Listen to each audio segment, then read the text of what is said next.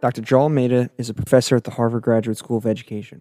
He has written extensively on what it would take to improve American education, with a particular focus on the professionalization of teaching.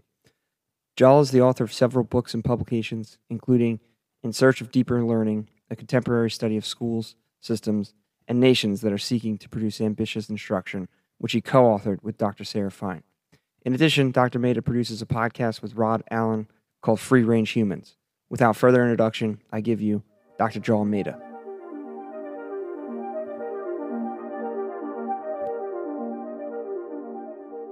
All right, I'm here with Jal Mehta.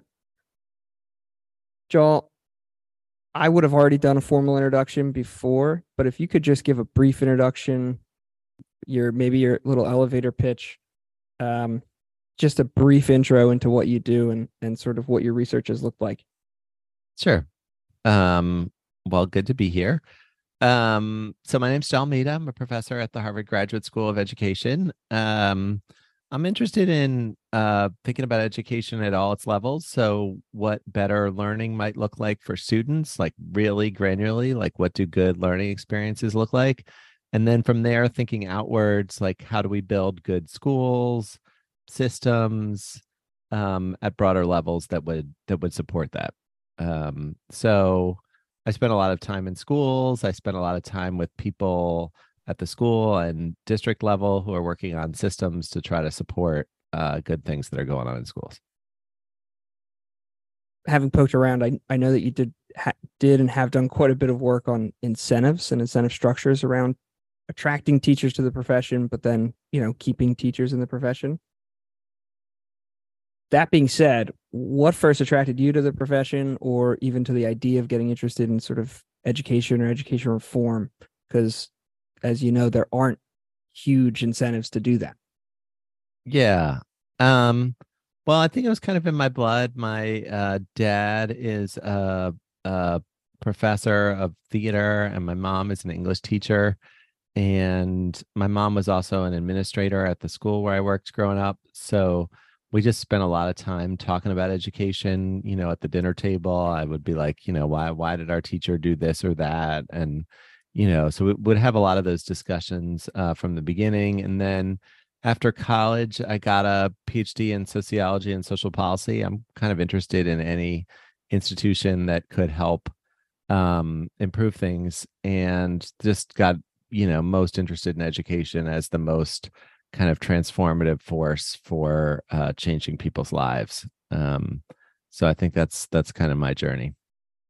Do you remember what some of the first issues around education were that you started thinking about that you thought needed to be transformed?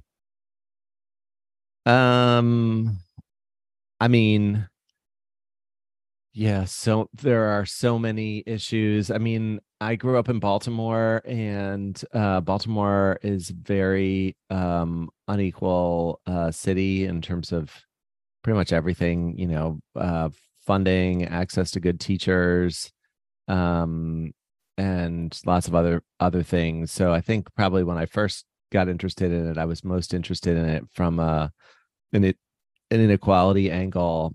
And then as I spent more time in schools, I came to think that even schools serving middle class and upper middle class kids, had a ways to go in terms of the kind of work they were doing. And that got me interested in teaching as a profession and what we could do to make teaching, a more crystallized profession, and all those sorts of things. Did you ever sort of switch to focus on one as opposed to the other, or were you interested in both simultaneously throughout your career? Yeah, no, I've been interested in both all the way through. Um, yeah, I mean, I think they're overlapping, right? Like, if you, it's hard to take on inequality directly because some people are benefiting. The people who are on the sort of more favorable side of the fence will fight to sort of hold on to the resources and things that they have accrued. And so I think part of the hope with the sort of idea of moving towards more of a profession is that, if you go to a doctor in a in a clinic in a poor part of town, and you go to a hospital in a nice part of town, like the you probably will get like marginally better treatment in the nicer part of town, but like hopefully like basically like the kind of thing that you went in with will be treated roughly the same way, and thus hopefully you would come out roughly the same way. So I sort of thought I had some hopes that moving in a more professionalized direction might also equalize things somewhat. Do you remember what your first, obviously moving the profession of teaching in a more professional direction is like a massive undertaking, and probably, as you said earlier, you've probably gotten really granular with that topic too. Do you remember what the first hill was in your mind that you thought, okay, this will really move the needle, making it more of a profession?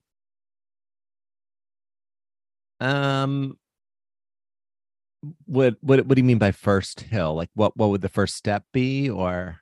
Yeah. Do you remember what your instinct was? I'm like, oh yeah, that will definitely make this more professional.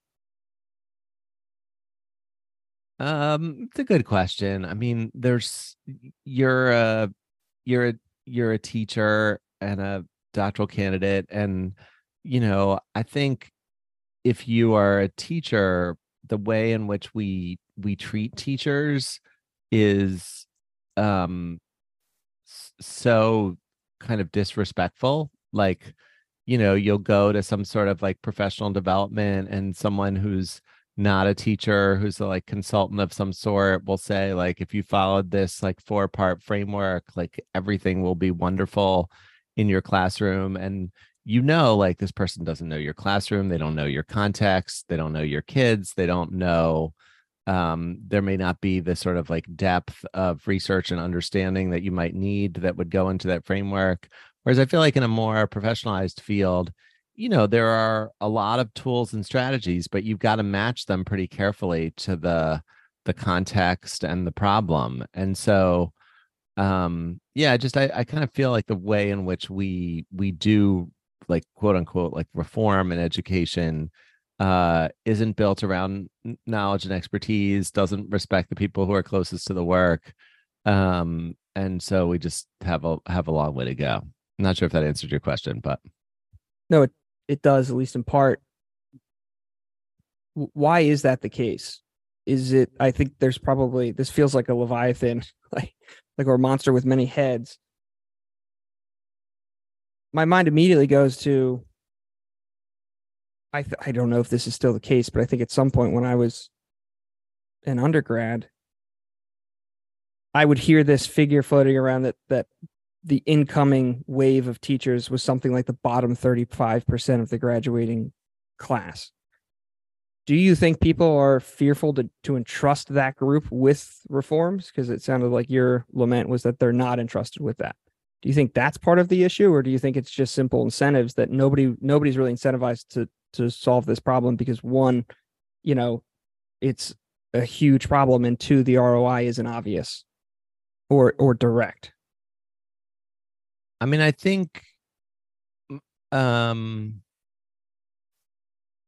well, okay. So I think that there are, first off, like, I teach at the Harvard Graduate School of Education, and so I meet a lot of people that go through elite colleges of various sorts, both ours and people who are coming to graduate degrees from other ones and so forth. And the people who went to the best colleges are not necessarily the best teachers. So it all, there's just a lot of skills that go into teaching. And if you look at university professors, for example, like being really knowledgeable about your content is, necessary but not sufficient to be a good teacher. So um I do think that if we think about it historically, as women have had considerably more career options and African Americans have had more career options, a lot of people who in the past would have become teachers now have many other career choices. And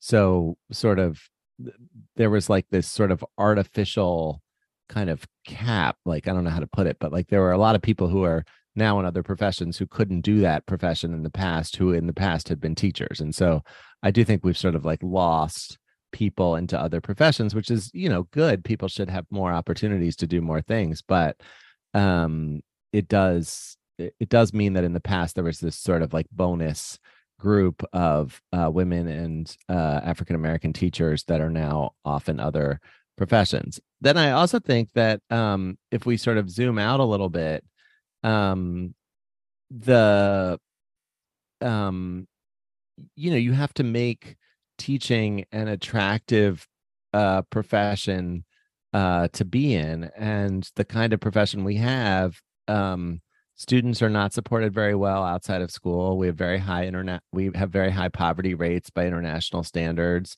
and teachers are working really hard with high class sizes, and in particular teacher load, like the number of students teachers see, and then the level of respect they receive from the society is not very high. And so in that kind of a world, it's really hard to attract bright, talented, capable people into teaching. And then you may be right that, like, if we can't do that, then people are distrustful of the people who are teaching, and that leads to kind of increasing regulation from afar, and the more regulated a field is from afar, the less desirable that field is going to be to enter.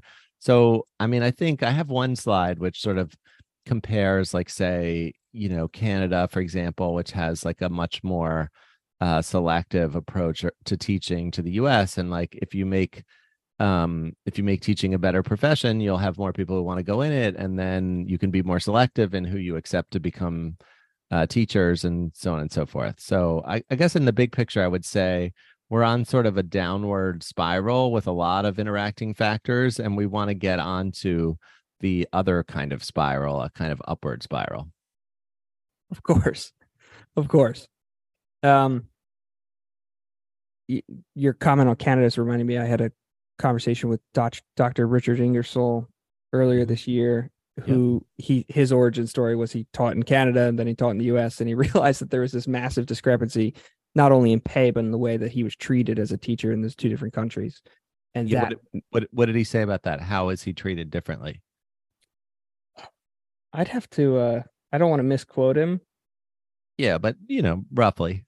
I think he I'm trying to remember exactly what he said. He did say something, I think, about even the meetings being different, or there being an air of professionalism to the meetings. Like, again, I can't exactly point to what he said. Obviously, he cited the pay. I think there were smaller class sizes. I also think he referenced having um, higher esteem for some of his colleagues, as far as like how they were selected and trained, that sort of thing. I don't want to misquote him on that. Um, I'd have to listen back. It's a good Yeah. question.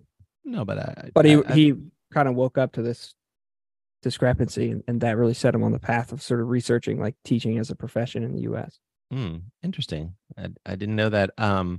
Dan Lordy, who's like one of the most famous scholars of this kind of stuff from the 70s, I ran into him at a reception at the University of Chicago once, and I said, "Okay, you really got interested in teaching, and teaching as a profession. Like, why did you work on this?" And he was like, "Oh, my mom was a teacher and my sister was a teacher, and they were both really bright, capable, intellectual people. And so that's kind of what I thought teaching was. And then I went out and learned how teachers were treated in the kind of larger system of teaching, and I was just shocked. And so I spent a lot of my time writing about, like, what it would take to make teaching more of a profession. So I think I went to a pretty good private school, and we had a lot of respect for our teachers, and our teachers were, on the whole, pretty thoughtful people. And so similarly, when I got to see what was happening in the public system at large, I think probably I had a similar experience to Dan Lordy in that respect. Returning to an earlier point, what would you say to people who immediately assume that a financial incentive would be the first step to making it more of a profession?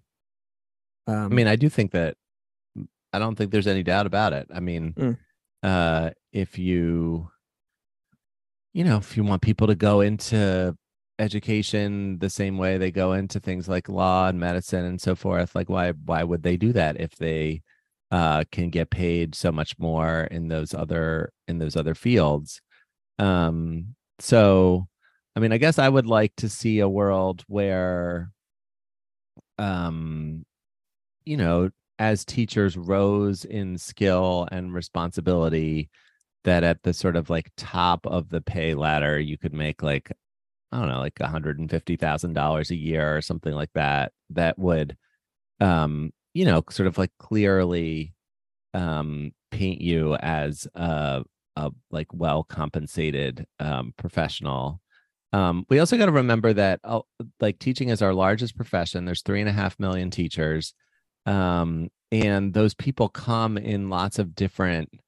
They have a lot of different life circumstances. So, some people like the fact that school ends at 3 and they can be home when their kids are home, and other people, they don't have kids or that doesn't matter to them as much, and they might be willing to work longer hours. Some people like having summers off. Some people might be willing to work during the summer and get paid to develop curriculum.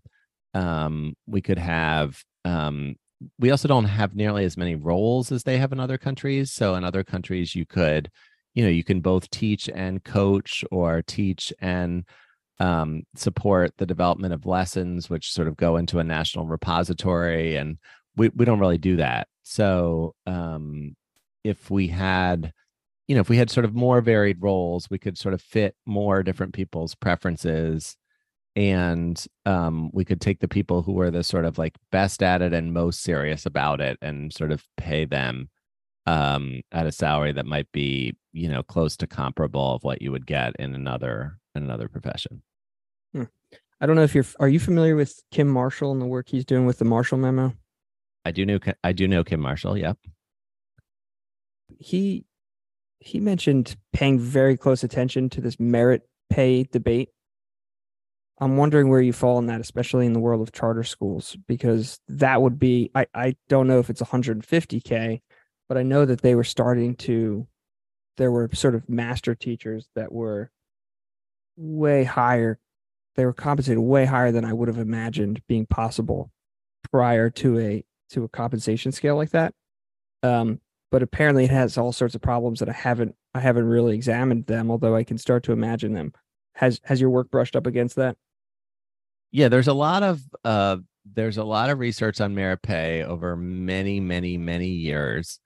Um, and it it does not seem to produce greater results for a school as a whole, um because a school is a cooperative, interdependent place. So like if you are like managing like a sales force, which is going to be like, stereotypically like mostly men, and they're like going out to sell. And so you like offer, a bonus to the person who like sells the most. Like that's like a time warm strategy in the sales world. And like, as I understand it, it like works reasonably well.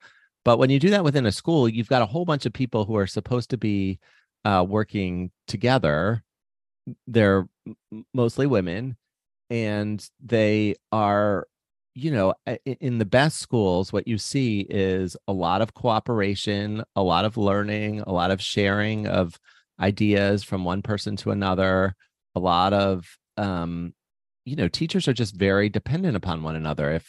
If the fourth grade teacher doesn't get the kid from the third grade in the place where the third grader needs to be, um then it's really hard for them to teach fourth grade. And then similarly, over the course of a day, if a kid is in middle school and has a bunch of periods, if things don't go well in first period, that's going to carry over to second period. So if kids are congregating in the hallways, like one teacher can't solve that because the kids will just move to a different part of the building. So the teachers have to like develop ways of working together. So there's just lots and lots of research on good schools, public, private, and charter over the years. And all of that research points to you need to build a strong culture.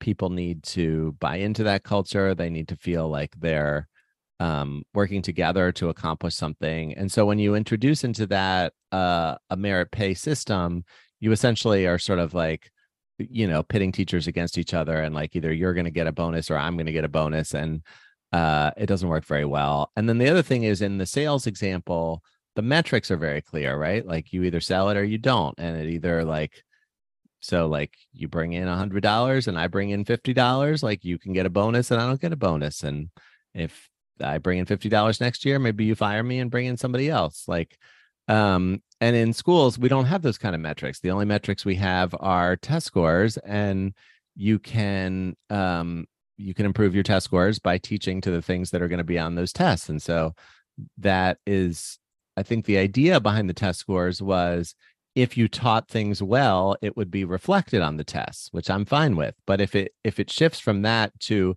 trying to boost the test scores, then you're going to get, test taking strategies, or, emphasis on these items versus those items, or these kids who are just below the bubble will, give them a lot of extra so that they get over the bubble. So my numbers look better, and so on and so on and so on and so on. So for a couple of reasons, it just doesn't seem to be a very good fit in the educational arena. And at this point, that's not like a theory. There's just like people have studied it over and over and over again, and they like again and again find the same things.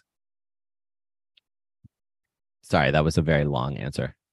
No, it's thorough and good, but I'm trying to think about, had some emotional reactions to part of it, but I don't know Sure, if I go could for fully it. articulate Feel them. free, push back. Let's do it. Well, I'm interested in the idea that it would pit people against each other. If it is, obviously it's not, but if it were an infinite pie, and so you didn't necessarily have to worry about, me getting the bonus and you not getting the bonus, wouldn't that incentivize us to cooperate and share best strategies? Yeah. So, uh, I mean, I think if you're going to have incentives, you're better off doing them in sort of team-based ways. So, like Hmm. if the team goes up, then the pay goes up, and if the team goes down, then the pay goes down. But it's not an infinite pie. Like it's coming out of limited public money. So, um, that is an important sort of consideration. But yeah, I hear what you're saying. Yeah, the team one makes me nervous too, because you could imagine a situation where, look, we're going to go with the team approach because we think it will incentivize cooperation. Yet you have one person dragging anchor, and now suddenly it's this sort of, it seems to incentivize a scapegoating situation. Yeah, it's possible. Um, it's possible. Um, I mean, I think Also, um having taught in schools for 8 years now, which isn't a tremendous amount of time. It is, however, a tremendous amount of gossip and sort of chatter, and there is a lot of us versus them, certainly between faculty and administration, but even between departments. So I could imagine that team thing becoming, um, anecdotally, having not done the research, I could imagine that becoming also toxic, where at least the merit pay lends itself to the hope that you could cooperate to share best practices to try to, you know, each person go up. um yeah, it just doesn't I think in the world that you're describing, a world where there's a lot of gossip and the culture isn't that great, I think that experience has shown that if you start rewarding individual people based on performance, what you're I mean, Hmm. again, we don't have a good way of measuring performance, but even if we did, Hmm. um, you're just going to create more distrust and individualism. Whereas I think that the what we know about most strong schools is that like that's just like not how they work. They are places where there's less gossip, more support, et cetera, et cetera. Hmm. You pointed to, and I think this is the first time you've pointed to this, not having a good way to sort of measure performance. I presume performance as a teacher. Do you think that has anything to do with the fact that there's a tremendous amount of disagreement at the base of all reforms because we can't really agree on what an 18-year-old should be able to do or think, say, solve, etc.? 100%. Uh, um, um, Incentives are clearest in the business world where the outcomes are profit, up or down. And then as you move into the social world, it gets more complicated. And in something like medicine, you still like roughly have some agreement that like, you know, living longer is better, coming out of a surgery not dead is better, like at a very broad level, there is some agreement. But then when you move to things like education, social work, psychology, like there's really wide disagreements. Like are schools supposed to are schools supposed to prepare the next generation to think the way that the previous generation thought? Are they supposed to sort of like reconstruct the world anew? Are they supposed to equip individuals so that they can move up, economically?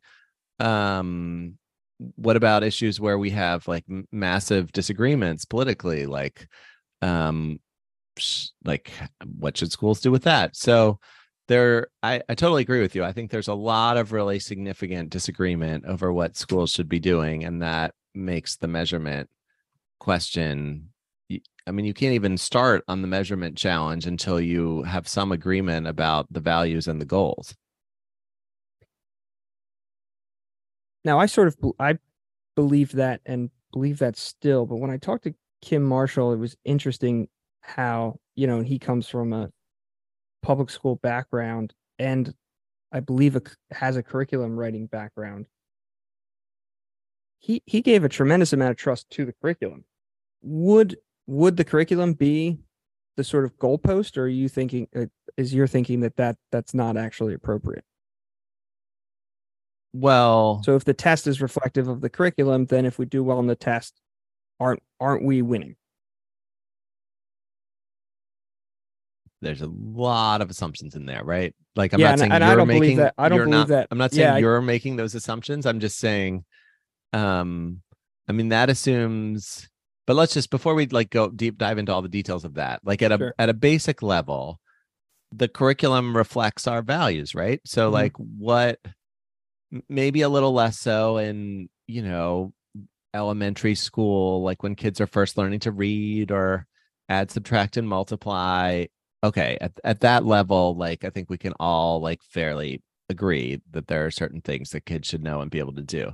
But as soon as kids get a little older than that, um, any choices you make about what to teach, which if you're drawing on a curriculum, like the curriculum is deciding what to teach, those are value laden choices. There's just like no way around it. Like you're taking young people's time and you're saying we should spend your time studying this thing as opposed to that thing, framed this way as opposed to that way. So that's kind of inevitably values laden, don't you think? Totally. I mean, you said you teach at a Catholic school. What does your school have a mission and values, and are those sort of things that are in theory, or are those things that like people try to live out in practice? They have a mission. They have different kinds of mission statements. So sort of like like what a graduate at graduation should look like.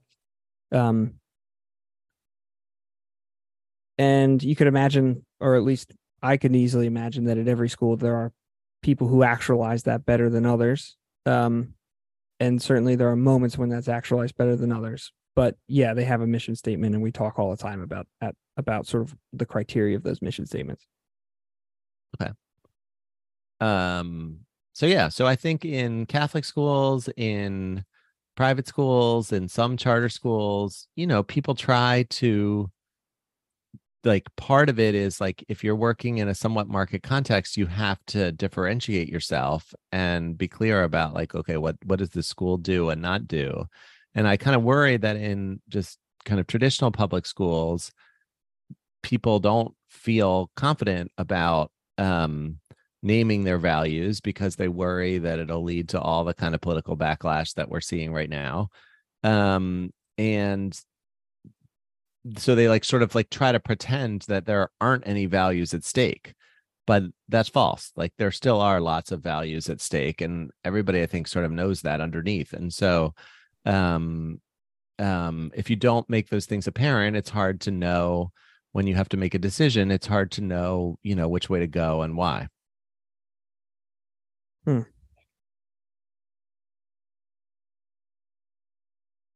But mission statements always seem it always, at least to me, seems to be in the execution, because I think every school I've been at, both as a student and as a professional, have a mission statement. Although, of course, some I can remember and some I can't. And even the ones that I can remember, some of them, run the risk of sort of being just sort of platitudes on the wall. 100%.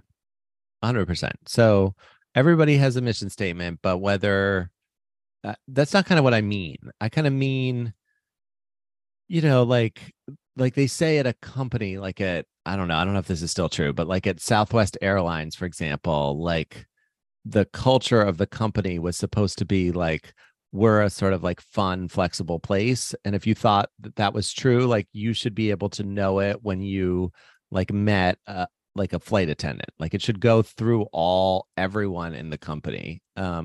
I went to a school that was very based on kind of inquiry oriented, sort of dialogue centered education. And sometimes I can remember in high school, like new teachers would come and they would start to lecture. And as the students would be like, no, like you're doing it wrong. Like that's like not how we do it here. And so like, that's what I mean. It's something that's like held deeply enough that it actually like guides people's actions, as opposed to, as you're saying, there's lots of kind of mission statements that are very distanced from what's actually happening on the ground. So it sounds like you would imagine a model where, as opposed to a top-down reform that's going to be sort of global, you would imagine bottom up, where schools are deciding what values that they have and how they want to respond to situations. It's almost making me think of teacher powered schools or something like that.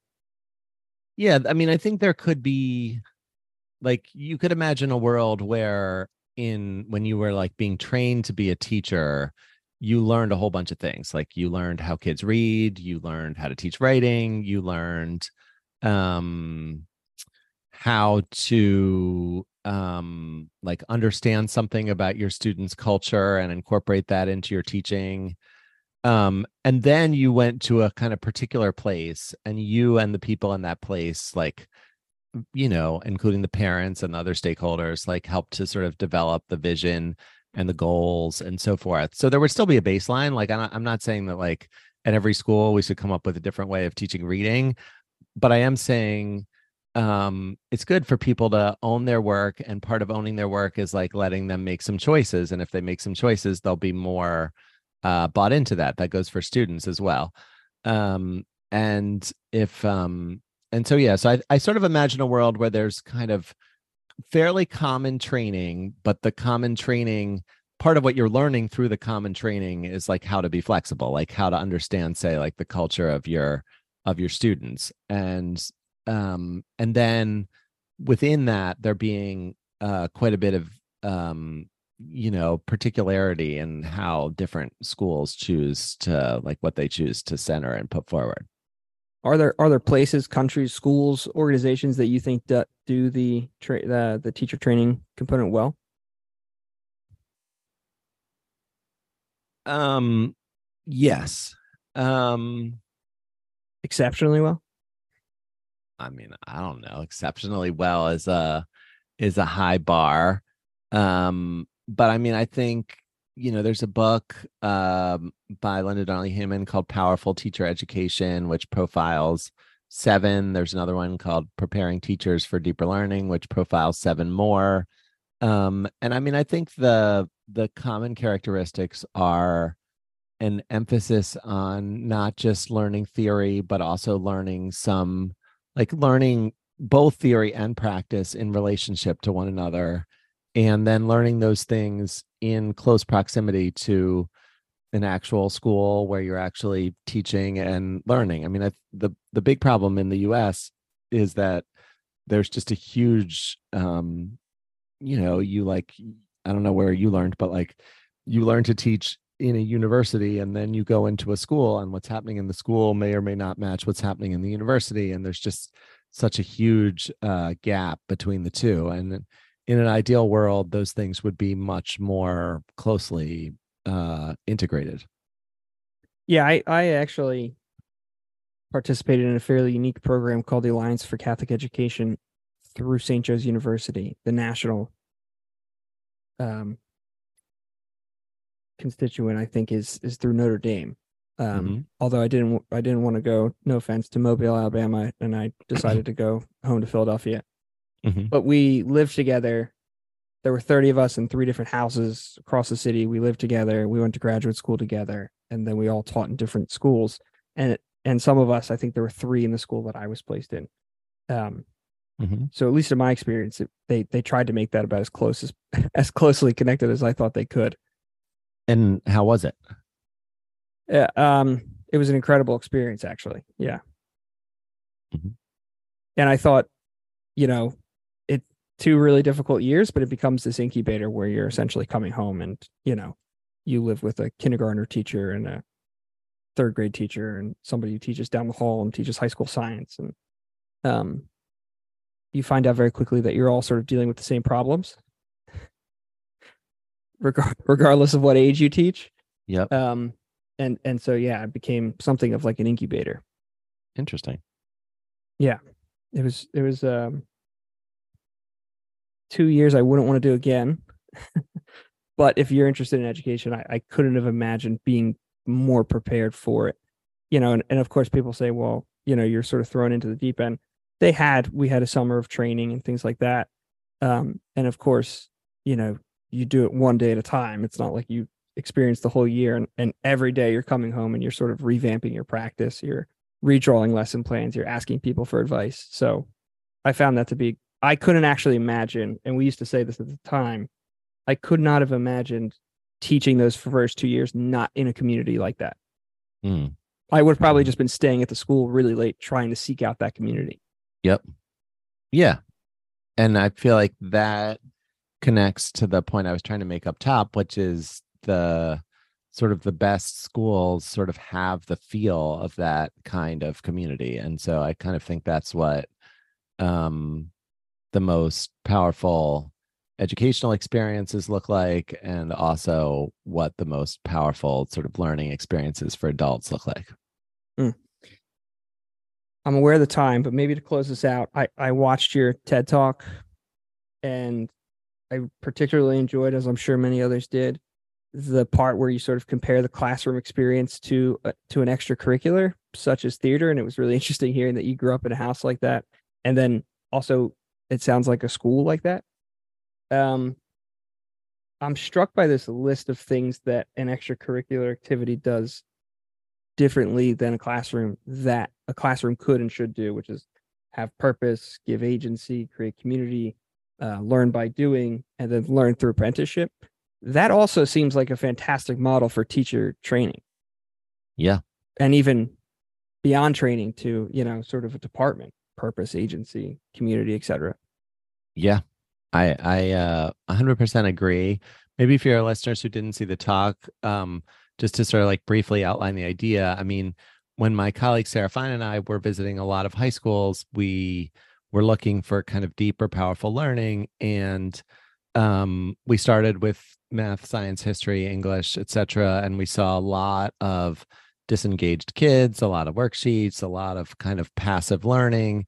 And then it eventually sort of dawned on us slowly, like, wait a minute, there's other things happening in these schools. And so the difference between, like, I remember one day, which I think I talked about in that talk, just like following a girl from like 2 o'clock to 4 o'clock. And at 2 o'clock, she was sitting in this really painful English class, sort of like slouched back in her seat, like just really disengaged. And by like 3:30, she was the stage manager of a play. And she was like walking around, she had a clipboard, she was like getting everybody ready. And it's like it's the same subject, like they're studying plays in both of these contexts, but just like the difference between I don't know, they were taking some sort of quiz, like trying to match the quotes to the speakers or something like that in the class. Whereas in the performance, like, I don't know, they'd like watch different performances of the play, and they were trying to think about like, well, it was produced in this context and how do we want to stage it and so forth. It was just so much more sophisticated, and they were so much more into it just by changing their like role and relationship to the subject. So I'd love to see more of that in kind of regular classes. Yeah, what I think is amazing about that example that I think flies in the face of traditional classroom knowledge is it does all that without it. The theater experience does all of that without an obvious incentive structure. Like it doesn't, it's not like they're getting a grade for that.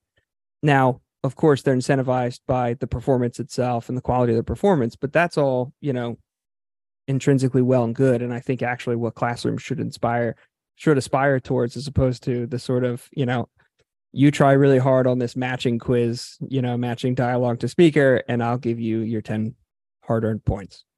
Yeah, I agree. I think that no one was asking like, is this on the test? How many points do I get for it?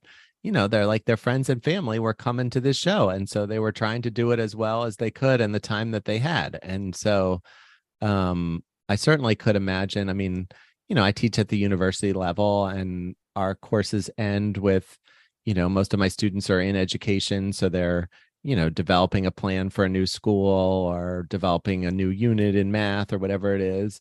And at the end of the semester, like they have to present whatever they came up with to a panel of like, superintendents and other people in the field who know about those things. And so, yeah, eventually, like I read them and I grade them and stuff, but they're much more nervous about the day, the presentation day, because like that's the real day where they see if their work, like, lands with real people. Yeah.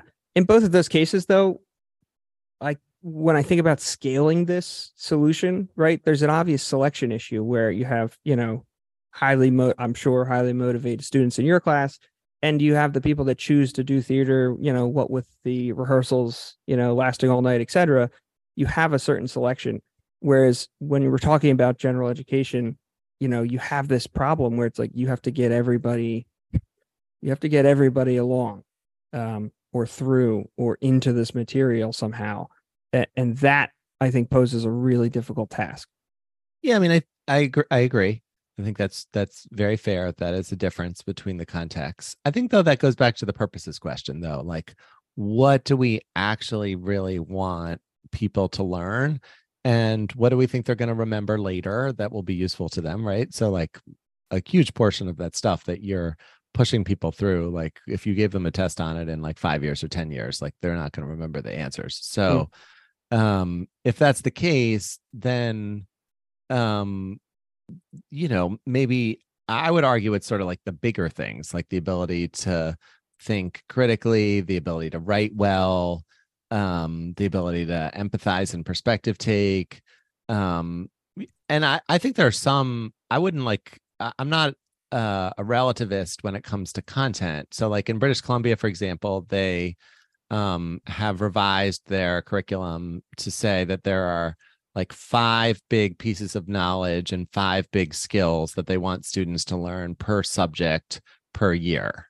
And I feel like that is a good compromise, right? Like you can still have your Newtons and your Darwins and your Du Boises and whatever you think your Shakespeare, like whatever you think the most important things are, you can still have space for them, but you can also create a lot of space for experimentation and to go deeper on things that people are interested in, and to give students some choice over what they study beyond those sort of most essential things.